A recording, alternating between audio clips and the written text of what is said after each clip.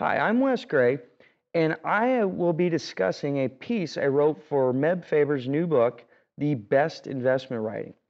And the title of the piece is Factor Investing is More Art and Less Science. And this piece, I think, is fairly timely because in this day and age, it seems like everyone has become a quantitative factor investor. And a lot of the, I guess, pitch from a lot of providers is that factor investing is very precise and explains the world, and investing is now a science. It's not an art any longer. And so this piece is meant to highlight via a historical assessment of the history of factor investing and the research that frankly it's basically a pseudoscience when you really step back and think about it. We still really don't know that much about how and why stock prices move the way they do. It's just a fact. And anyone who tells you differently is probably overstretching you know, their take on the evidence.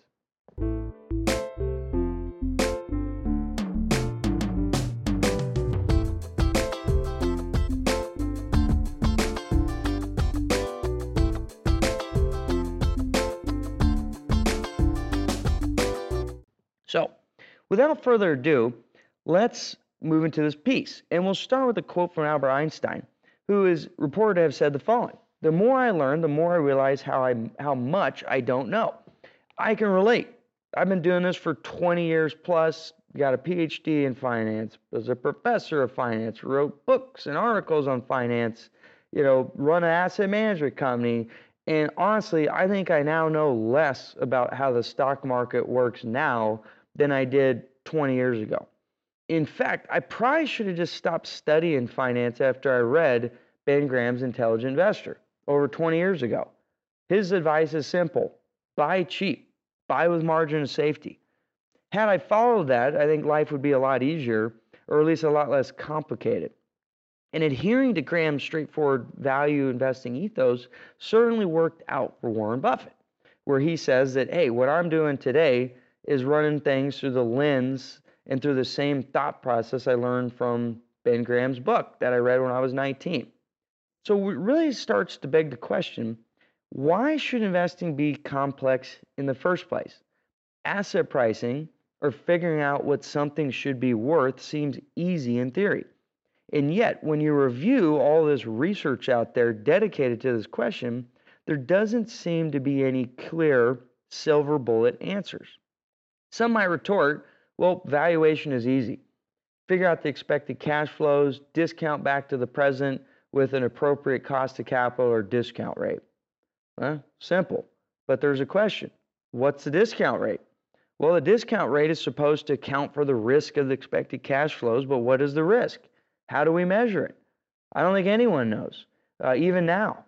And Warren Buffett is on record saying the following: Charlie and I, referring to Charlie Munger, his business partner, don't even know our own cost of capital. It's taught at business schools, but we're highly skeptical. I've never seen a cost of capital calculation that actually made sense to me. So while cost of capital is a notoriously imprecise valuation component, there is still hope. Because I think with many of the ideas out there on the playing field, factor-based risk models seem to have captured the imagination of most empirical asset pricing researchers. And before we dive into that, though, let's try to understand what is a factor-based model approach in the first place. And the way we'll address this question and many related questions throughout this article is by trying to start off with a simple illustration. Let's talk about factor investing and factor-based asset pricing through the lens of a made-up thing I'm going to have here called the Jim Cramer factor model. And this factor approach, like all factor approaches, has roots in what is deemed the arbitrage pricing theory, or APT, where researchers seek to identify a set of factors, value, momentum, size, what have you, that explain the so-called cross-section of returns, or essentially the distribution of returns at a given point in time. So trying to figure out how and why stocks move the way they did. And a simple example can help clarify this concept. So let's assume, almost a little bit silly here, that the decibel level of Jim Cramer's voice on CNBC is a proxy for systematic risk in the economy. So a stock that moves stronger when Jim Cramer is louder corresponds to more systematic risk and should therefore require higher expected returns, at least in a world where more risk equals more returns, which seems reasonable. And the simple relationship is basically the expected return on a stock is going to be equal to the risk-free rate, kind of what you can earn for free, plus some adjustment for that stock's relationship with Jim Cramer's loudness on CNBC, plus some random component, because these models are never perfect, hence the reason they're called models and not reality. Besides randomness and the baseline risk-free rate, which all assets should earn, the only thing that should drive expected performance is the exposure to this made-up Jim Cramer decibel factor. So if a stock has a strong beta or linear relationship or correlation with respect to the Jim Cramer decibel factor, then the expected stock return should be higher in the future, all else equal. With this factor investing model in hand, we can now assess the risk and return associated with a stock by simply looking at the Jim Cramer decibel risk factor exposure. If a stock earns high expected returns and has high Jim Cramer exposure, great. The model seems to work because it explains what happens in the real world.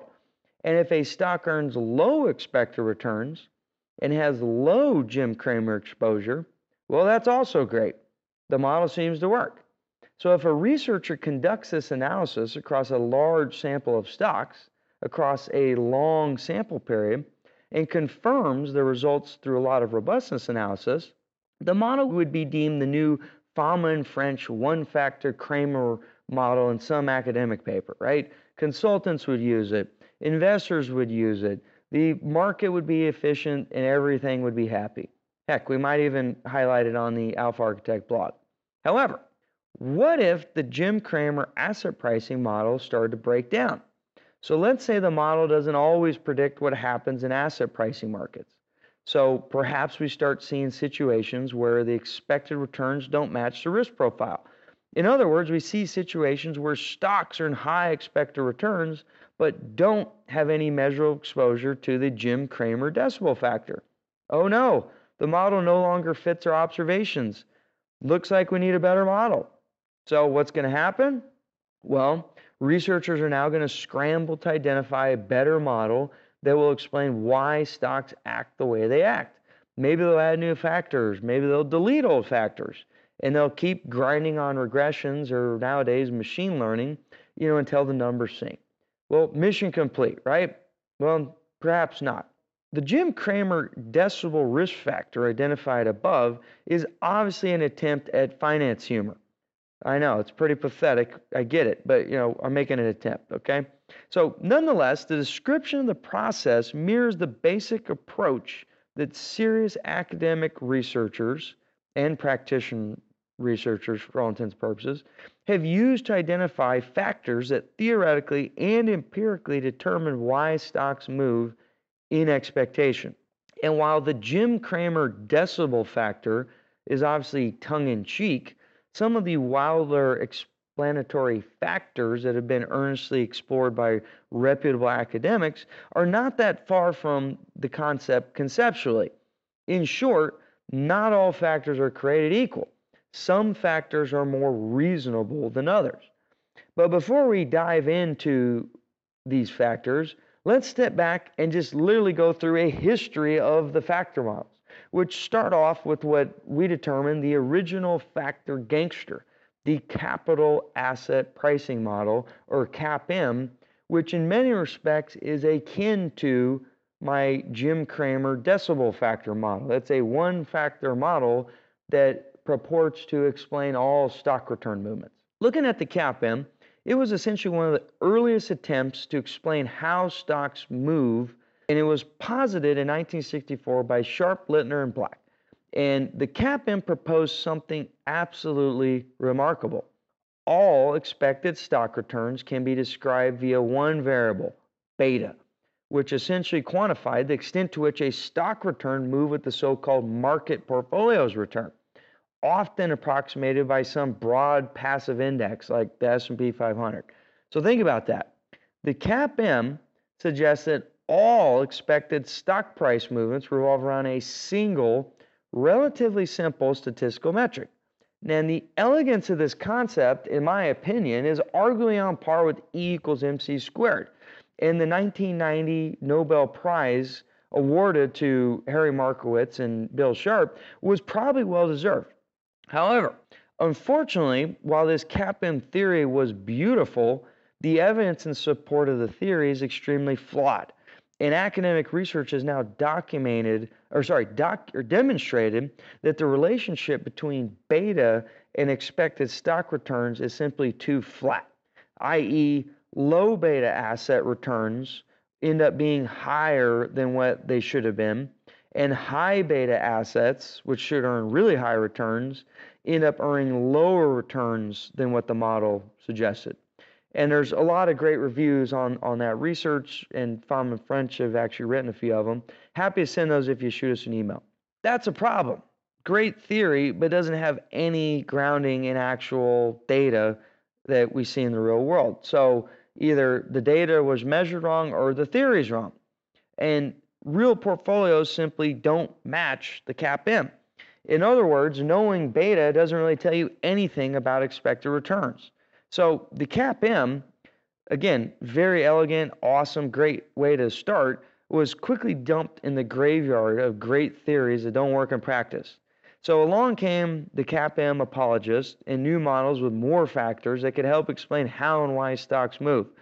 And the primary puzzle to solve was, why did these small cap value stocks do so much better than what the CAPM predicted? This was kind of the most anomalous portfolio out there. On one hand, and these are two competing theories, small value stocks simply reflected mispricing. So there was sentiment, mispricing, behavioral issues. These stocks just earned higher returns because the market was kind of crazy at the margin.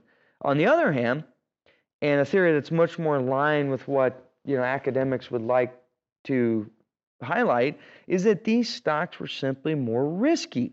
So small value stocks had something systematic about their nature that made them more volatile, more risky.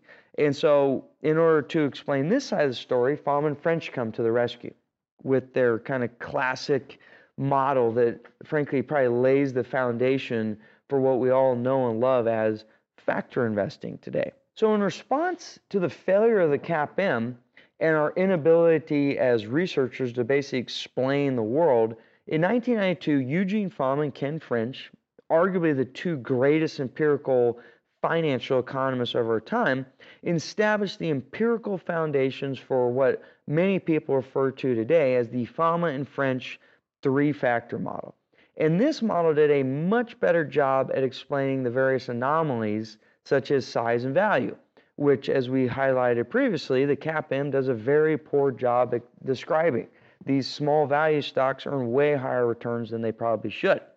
The three-factor model included the original market factor from the CAPM, but then it piles on two new factors: a long-short size portfolio, often referred to as SMB, and a long-short value factor portfolio, often referred to as HML. And so in the original 92 paper, it's in table 3, the researchers, they look at stocks from 1963 to 1990, and they highlight the relationship between beta, or general market exposure, size, how big are you, and value, how cheap are you, as measured by book to market.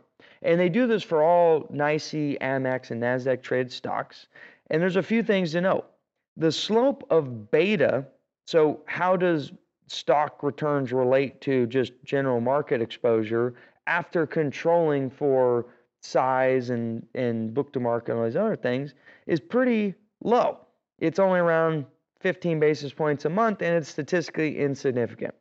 So Fromm and French conclude that beta certainly does a poor job of explaining stock return, and really is the dagger to the heart of the CAPM model, at least from an empirical standpoint. Whereas when they look at the relationship between expected stock returns and size, there's a negative 15 BIP a month relationship that is highly significant. So the bigger you are, the less returns you earn on average. So Fromm and French conclude that size seems to have some explanatory power. And then finally, they also look at value, which has a 50 BIP a month relationship on average with expected stock returns. So the cheaper you are, the higher your expected stock returns are, at least with respect to cheapness as measured by book to market equity. But of course, if you use any sort of value metric of cheapness versus expensive, you will find a very similar relationship. We have visualization in the article, but I'll summarize it here. Essentially, the CAPM, when one sorts stocks into 25 portfolios along two dimensions, size and cheapness. So, one of the portfolios will be a bunch of really small stocks that are really cheap, whereas in the other spectrum, you have a bunch of really large companies that are really expensive, and then everything in between. And then we look at the performance of these 25 portfolios, and then we look at the relationship between these portfolios and their CAPM beta. It basically does a CAPM, that is, does a terrible job predicting the future returns of these portfolios, right? And why is that? Well, predominantly there's two outlier portfolios. The small value portfolio earns way higher excess returns than its beta estimate would suggest. Similarly, small growth stocks, or basically tiny expensive securities, do terrible relative to what they're supposed to do under the assumption of their estimated beta. So doesn't work, right? But obviously, if we throw in a size factor and a value factor and the market factor, and then we go and try to explain the Fama French 25, it's going to do a much better job because now we have size and value kind of mechanically built into this relationship now. And so this Fama French three-factor model essentially rescue factor investing from the graveyard because now academics have a tool where with three relatively simple variables, one can predict out of sample how and why stocks are going to move the way they actually move. Research moved forward, and after Fama French's 92 and 93 papers related to their three-factor model, they now had a tool to explain stock return movements, which opened up a whole can of worms on trying to understand active management. Do managers have skill? Are they just lucky? What have you? So researchers decided to apply these enhanced factor attribution or factor risk model tools to explain mutual fund manager performance. And unfortunately, the early results concluded that mutual funds seem to have persistent performance, even after controlling for size, value, and market exposure. Winner managers kept winning and loser managers kept losing. These results suggested that active managers may exhibit some level of skill. This is a big problem, though, if we're in a world where our prior is the market is efficient, and we need to explain why it has to be efficient, because active management just can't work, right? So, and if active managers exhibit skill, this might imply that markets aren't efficiently pricing risk, which would mean markets aren't efficient. Now we have a problem. So in order to fix this problem, the research came up with a solution. When a factor investing model doesn't work, just to add more factors. And of course, I'm saying that tongue in cheek, but that's essentially what happens. For example, in 1997, Mark Carhart, who is actually a practitioner, a fairly famous, successful one, follows the academic factor research modus operandi and creates a new four-factor model to help explain why active managers have skill when we all know that they just have to have luck to win. So Carhart added a momentum factor to the Fama and French three-factor model, which significantly enhanced explanatory power of the original model. So what he finds is that it's totally reasonable to add in momentum because momentum has a low relationship with value, size, and the generic market factor. So when we look at this in a linear regression framework, we're not going to have any problems. These are four somewhat independent elements that we believe can explain all the high variance and noise that happens in stock returns out there. Carhart applies his new four-factor model in the context of understanding mutual fund manager performance persistence. And what he finds is pretty interesting. So the key result from his paper is that past mutual fund winners seem to keep winning in the future, i.e. there's persistence. But the reversion to the mean is pretty strong, and it's very difficult to distinguish it from other groups. So maybe not as persistent as we thought, but there's one thing that's definitely certain. In the loser bin, you tend to be a loser in the future. So winners, they look like they might persist, but they do mean revert very quickly, whereas there is this fact where there is persistence in loser performance. So really bad managers are predictably bad in the future. Carhart investigates this finding through the lens of now his new four-factor tool, and he identifies some fascinating insights. Carhart highlights that winning active managers don't win because they're skilled at identifying stocks that win, but rather, and I quote, some mutual funds just happened by chance to hold relatively large position in momentum stocks. So in short, winning mutual fund managers were momentum investors and don't even know it. And because these winning managers don't really know they won because of momentum exposure, we can't attribute that to their skill. This is a convoluted argument, I know, but that's the argument. And so the takeaway from Carhart's momentum factor is clear with respect to understanding mutual fund manager performance. It's muddied with respect to how we can think about how his four-factor model in the context of using it to understand stock returns. So Carhart even highlights this in his paper that the inclusion of momentum in his four-factor model is confusing because on one hand, his model could be interpreted as a risk attribution model that suggests that high performance is due to exposure to high risk, which is proxied by this exposures to beta, size, value, and momentum. However, on the other hand, his four-factor model could also be viewed as a performance attribution model, which doesn't really have a claim that size, value, or momentum reflect risk, but rather they just simply do a good job of explaining performance. And maybe that performance is attributed to these managers picking up mispricing, and that is what it is. But we can't say that they're earning higher returns because the market's efficient and they just have higher risk investments.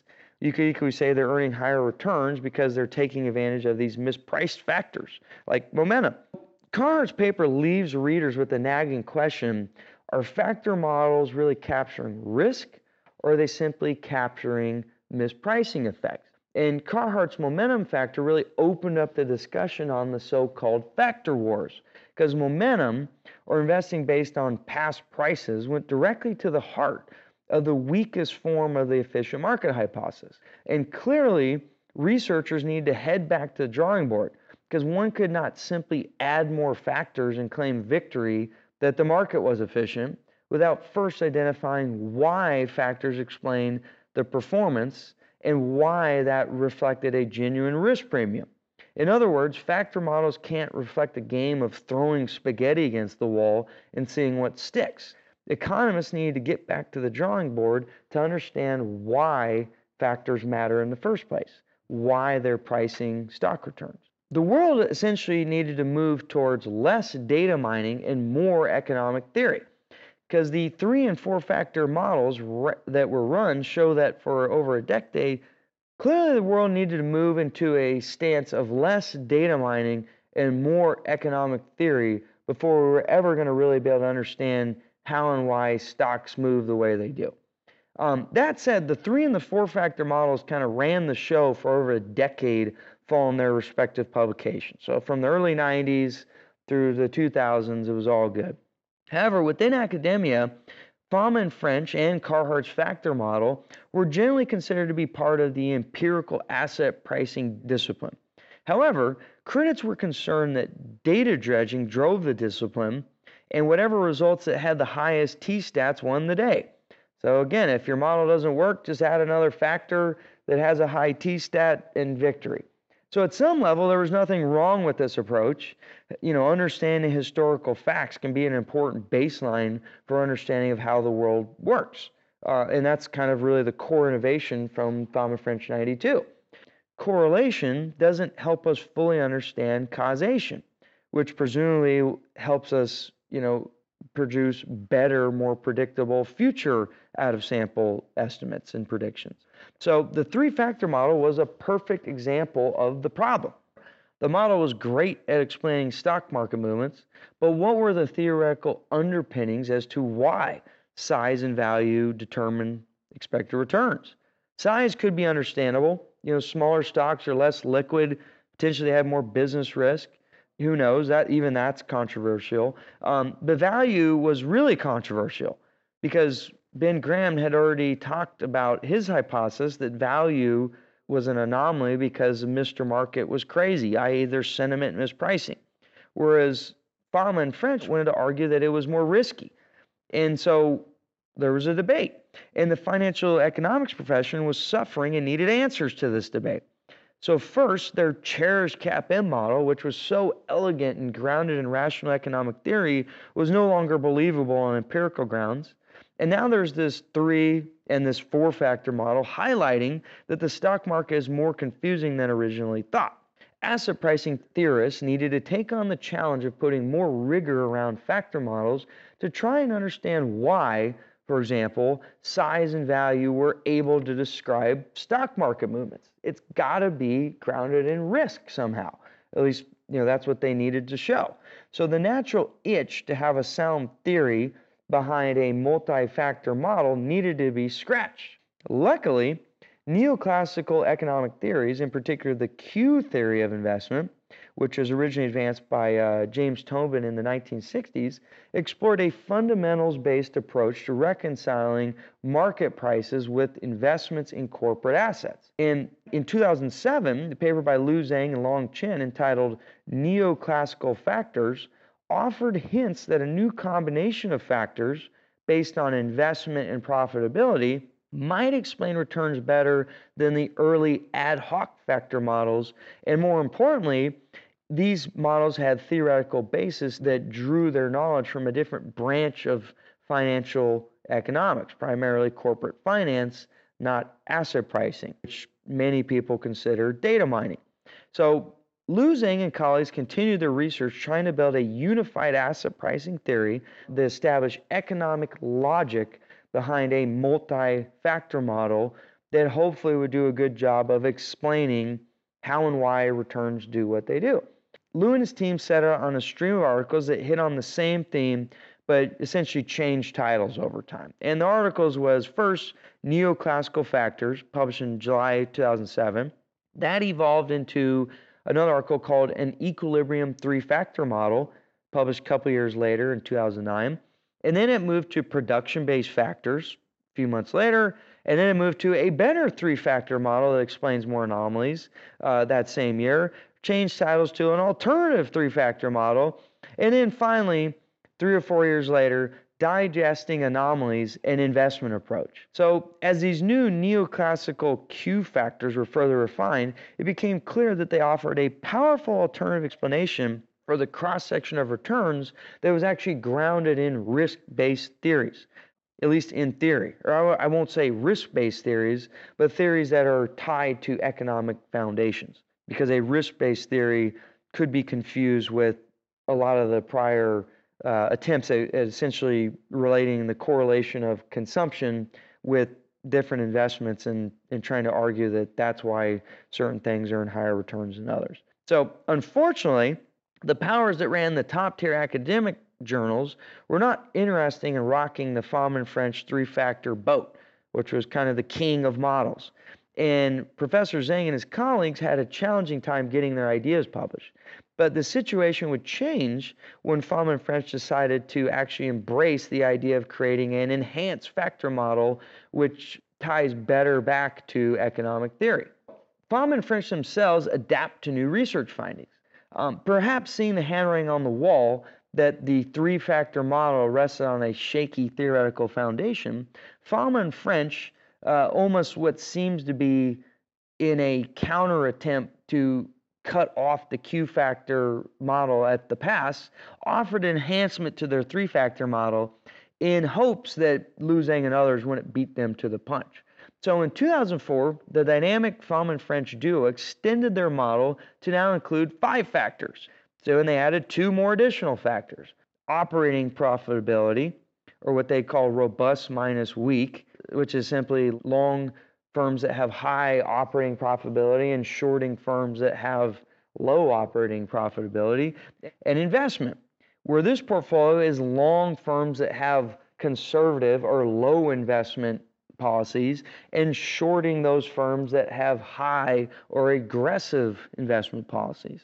And for those paying attention, these 2 additions to the Fama and French three-factor model appeared thematically very similar to the new Q factors proposed by Zhang and his colleagues, where they have 2 factors that are also called operating profitability, where they use return on equity, which is a similar idea, and investment, where there is called real investment factor, but it's basically the same idea. So the question was, had Liu Zhang and company been cut off at the academic pass by Fama and French? We'll never know the backstory. Nonetheless, Hu, Xu, and Zhang ran a horse race on the competing factor models with a keen eye on their performance between their 4-factor Q model and the new Fama and French 5-factor model. And the abstract from the Hu, Zhu, and Zhang paper says it all. The paper conducts a gigantic replication study of asset pricing anomalies by compiling an extensive data library with 437 variables. The Q-factor model and the closely related 5-factor model are the 2 best performing models amongst a list of models. Investment and profitability are the dominating driving forces in the broad cross-section of average stock return. The Hu, Zhu, and Zhang 4-factor model captures all the returns associated with the new 5-factor model outlined by Fama and French, but with 1 less factor. Simple is generally better. Interestingly enough, and in their paper, they highlight that not only does their model do a better job at explaining essentially how and why stock prices do what they do, but it also explains the 5-factor Fama-French model. So what's the point of their model if the Q-factor, 4-factor model explains the 5-factor model? Like, there's no need to have more factors if one with 4 can explain it all, which suggests that Fama and French's quote-unquote new profitability factor may not be a new dimension at all, because it can be explained very easily when you just control for market, size, and the Hu, Xu, and Zhang investment ROE factors. So interesting enough, while the 2 research teams debated the merits of their respective models, one fact stood out. Both researchers found that the value effect, which arguably was the largest effect in the past, may not even be real. But how can this be? Value has always been part of the factor literature. The new factor research suggested that value was simply a proxy for risk exposures to profitability and investment. And once you control for the new profitability and the new investment exposures, value really ceased to exist to have any explanatory power. In short, value is dead. The comments below, taken directly from the source papers, describe their findings. First, Fama and French, highlighting that value is dead. With the addition of profitability investment factors, the value factor of the Fama and French 3-factor model becomes redundant for describing average returns in the sample we examine. Hu, Xu, and Zhang take things a step further and such that both value and momentum are dead. So the alphas of HML, i.e. the value, and UMD, i.e. momentum, in the Q-factor model are small and insignificant. But the alphas of the investment and the ROE factors in the Carhart model, which is the 4-factor model that has Fama and French plus momentum, are large and significant. As such, HML and UMD, i.e. value and momentum, are probably noisy versions of the Q factors. In other words, value and momentum are not even real. They're really just rough proxies for basic profitability and investment type ideas. This obviously raised the flag for practitioners out there. Said, step aside, ivory tower. we're going to offer our opinion on this now because you people might be data mining or overthinking this a little bit too much. So at this point, the argument over the king of factor investing models was limited to the domain of uber geeks, Fama and French, Hu, Xu, and Zhang. Hu, Xu, and Zhang models are arguably the best on empirical and theoretical grounds. But of course, outside of academic research circles, practitioners wanted to add their 2 cents because they also look at this. So, for example, there's a paper from a joint team of academics and researchers at Robeco Asset Management, aptly named 5 Concerns with the 5-Factor Model, which goes straight to the heart of these models. And I'll just do a quick abridged abstract. Although the 5-factor model, and they're referring to the Fama-French model, exhibits significantly improved explanatory power, we identify 5 concerns with regard to this model. It maintains the CAPM relation between market beta and return. Second, it continues to ignore momentum. Third, there are a number of robustness concerns. Fourth, the economic rationale for the 2 new factors is not really clear. And fifth, it does not seem likely that the 5-factor model is going to settle really any debates out there. In a sense, they're saying, hey, this is a lot of data mining and overthinking, and I don't think you've really helped us understand anything. And of course, get to the punchline here, there really isn't a factor debate that's going to be complete unless Cliff Asness and his team at AQR have a little opportunity to weigh in. And this whole debate has obviously triggered the big mountain at AQR. Asness was struck by the reported redundancy of this so-called value factor described in Fama-French and Hu, Xu, and Zhang. He just couldn't believe it. And as a practitioner as well and academic, I agree. That seems crazy. So Asness decided to investigate the issue with his own article. Our model goes to 6 and saves value from redundancy along the way. So first, Cliff replicates the Fama-French findings. And sure enough, they checked out. The evidence also highlights that value doesn't matter once you control for profitability and investment. But he moved one step further. Next, he considered the elephant in the room that all factor models need to address but rarely do: momentum. In other words, Asness decided to see what would happen if he added momentum back into the Fama-French 5-factor model and created a 6-factor model. Arguably, is crazy why they didn't do that in the first place, because everyone already has known that momentum has always been one of the more interesting factors, but that's another side debate.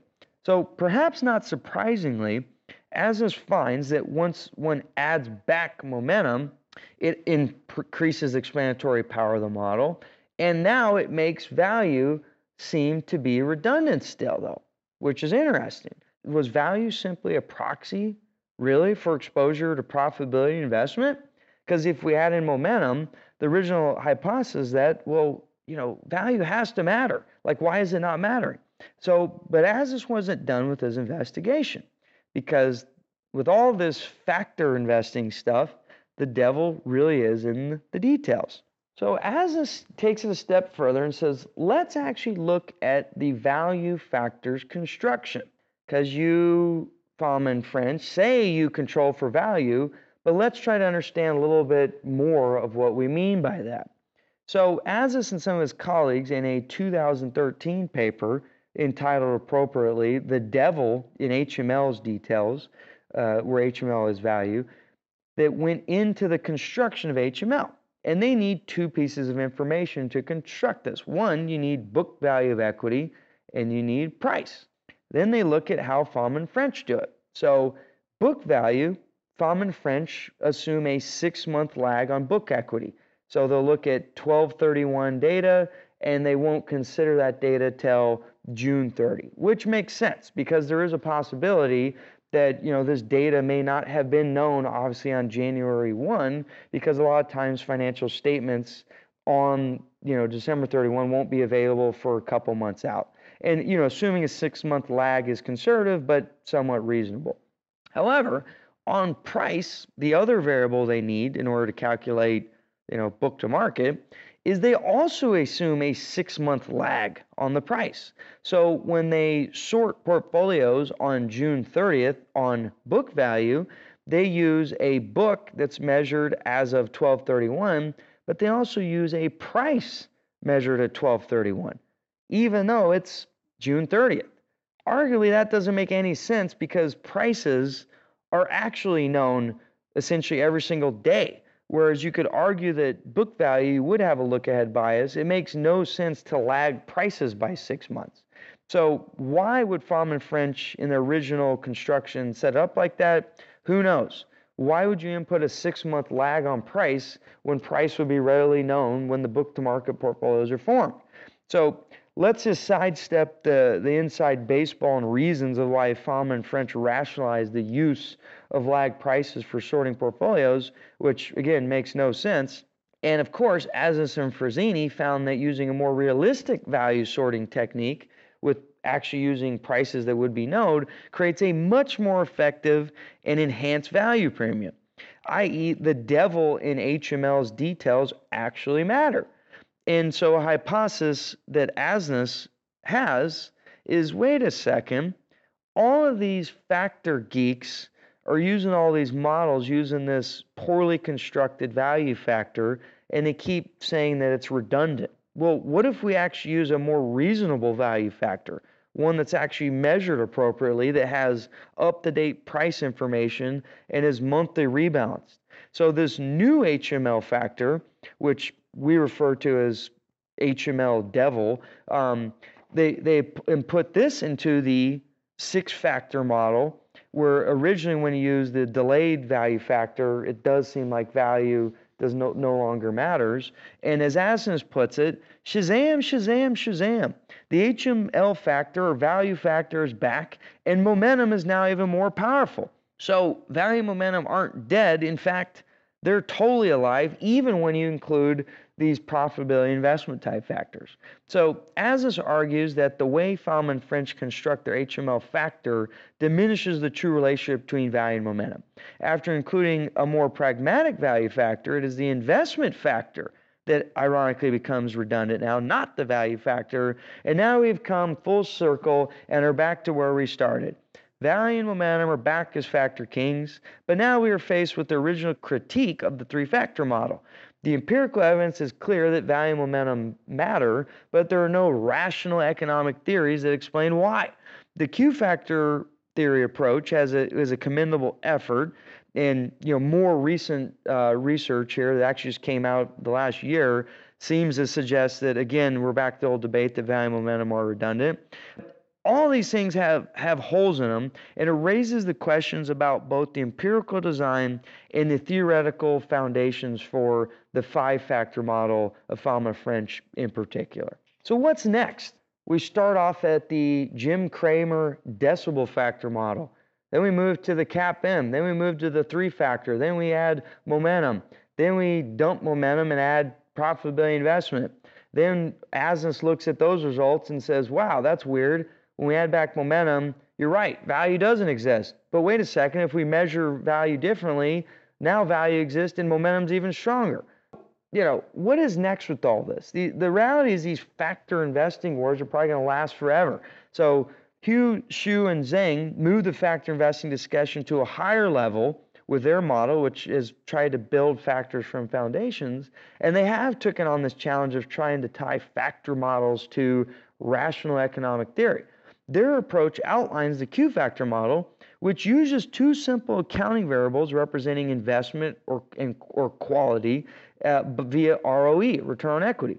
And the goal of this research is bold: create a theoretically sound factor model that was empirically superior to ad hoc factor models studied in the past. Their efforts are commendable and arguably influenced Fromm & French to develop their own 5-factor model, but then evidence happened, and behavioral-based explanations were never really considered. Small changes on model design, i.e. HML Devil versus HML, or we could even talk about what about enterprise multiple factors, which is our favorite. We didn't even cover that. That's super strong in all these models. And so if we allow value and momentum anomalies to rear their ugly heads back into the picture. These tweaks also make the Q-factor model concept less impressive and are redundant, depending on how you measure it. So other research on the subject also shows that profitability, for example, is not very robust. If you go internationally, we found it doesn't even work. and other people have as well. So on the investment practitioner side, authors question the empirical validity of these findings. So other research on the subject also is skeptical of all these different factors, particularly in profitability, which many have found is not very robust. And again, email us and we'll send you 5 or 6 articles about that. And with respect to the investment variable at least in the Fama French 5-factor model, there's multiple authors that question the empirical validity of that finding. For example, Fu finds that one controls for delisting data, you can dramatically alter their results associated with the investment factor.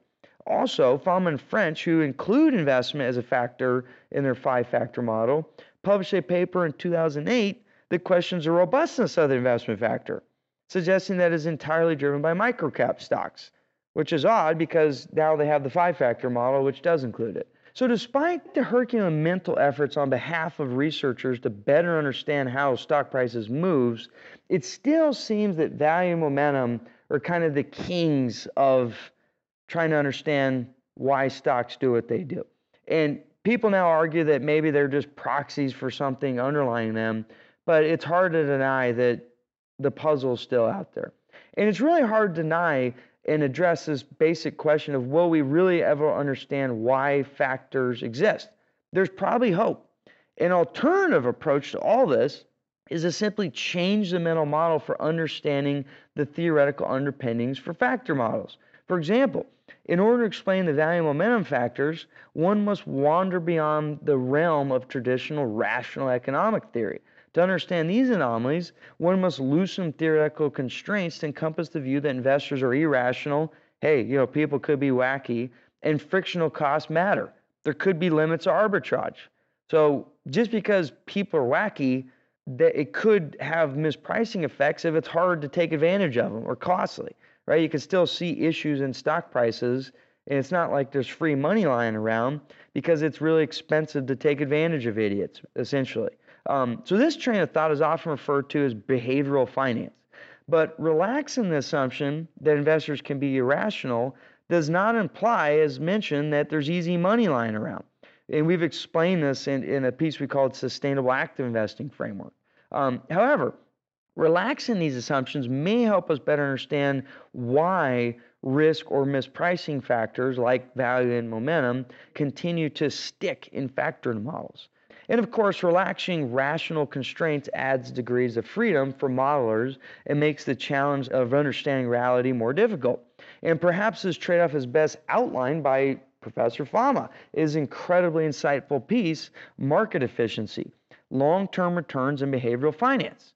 And here's the abstract of the paper, which I think we have to read because it's great.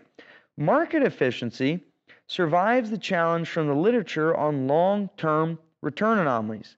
Consistent with market efficiency hypothesis that anomalies are chance results, apparent overreaction to information is about as common as underreaction, and post-event continuation of pre-event abnormal returns is about as frequent as post-event reversal. Consistent with the market efficiency prediction that apparent anomalies can also be due to methodology, the anomalies are sensitive to the techniques used to measure them, and many disappear with reasonable changes in technique. But for fun, I did a little thought experiment.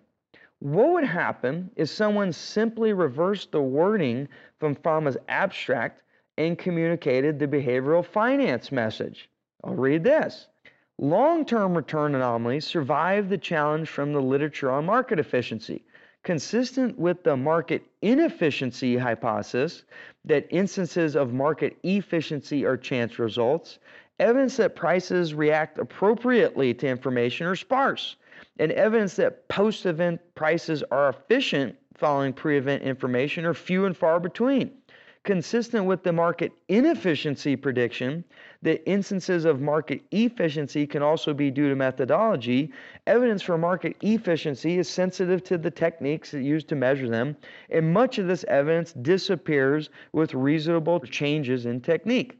So interestingly enough, the behavioral version of Fama's abstract could arguably stand as strong based on the collective evidence, if not stronger, than the statement put forth by Fama, which emphasized market efficiency. So, my conclusion is that as we sit here and understand the history of factor research and factor wars, in many ways, my conclusion is that we are still a long way away from understanding the so-called science of investing. In fact, it's probably all a pseudoscience. We're probably better off understanding the insanity of investors and the incentive of delegated asset managers if we want to understand the science of investing. But this is controversial amongst many financial economists. I think Fama says it best in a recent interview with Joel Stern, where he even highlights from his conversations, where he just basically admits that this is kind of wild. After 50 years plus of research and refinements, most asset pricing models have failed empirically. He also states estimating something as apparently simple as the cost of capital remains fraught with difficulty, which again, that's exactly what Warren Buffett said. And then finally, his final statement, the wide range of estimates for the market risk premium, anywhere from 2 to 10%, cast doubt on their reliability and practical usefulness. This is from Fama talking about all this research, basically highlighting it. It feels a lot like pseudoscience and we don't really know anything. So it sure sounds to me like we're about as close to understanding the science of finance as we are to understanding the science of astrology. And the painful reality is that factor investing is still mostly art and maybe just a little bit of science. In conclusion, thank you very much for listening. I know this was a bit long-winded, and who wants to listen to really the history of factor investing research? But I hope you gained some insights. I hope you gained some skepticism, and I hope you focus on continuing to learn and continue to get better.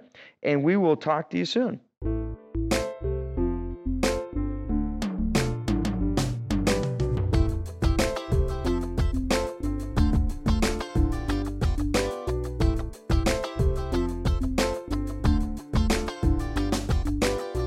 The views expressed in this recording are the personal views of the participants as of the date indicated, and do not necessarily reflect the views of Alpha Architect itself.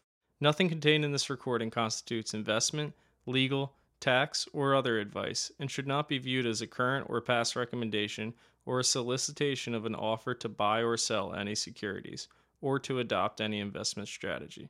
The information in this recording is based on current market conditions, which will fluctuate and may be superseded by subsequent market events or for other reasons. Alpha Architect does not resume any duty to update forward-looking statements. The information in this recording has been developed internally and/or obtained from sources believed to be reliable. However, no representation or warranty, express or implied, is made or given by or on behalf of Alpha Architect as to the accuracy and completeness or fairness of the information contained in this recording. Any liability as a result of this recording, including direct, indirect, special, or consequential loss or damage, is expressly disclaimed. Copyright 2018, Alpha Architect LLC, all rights reserved.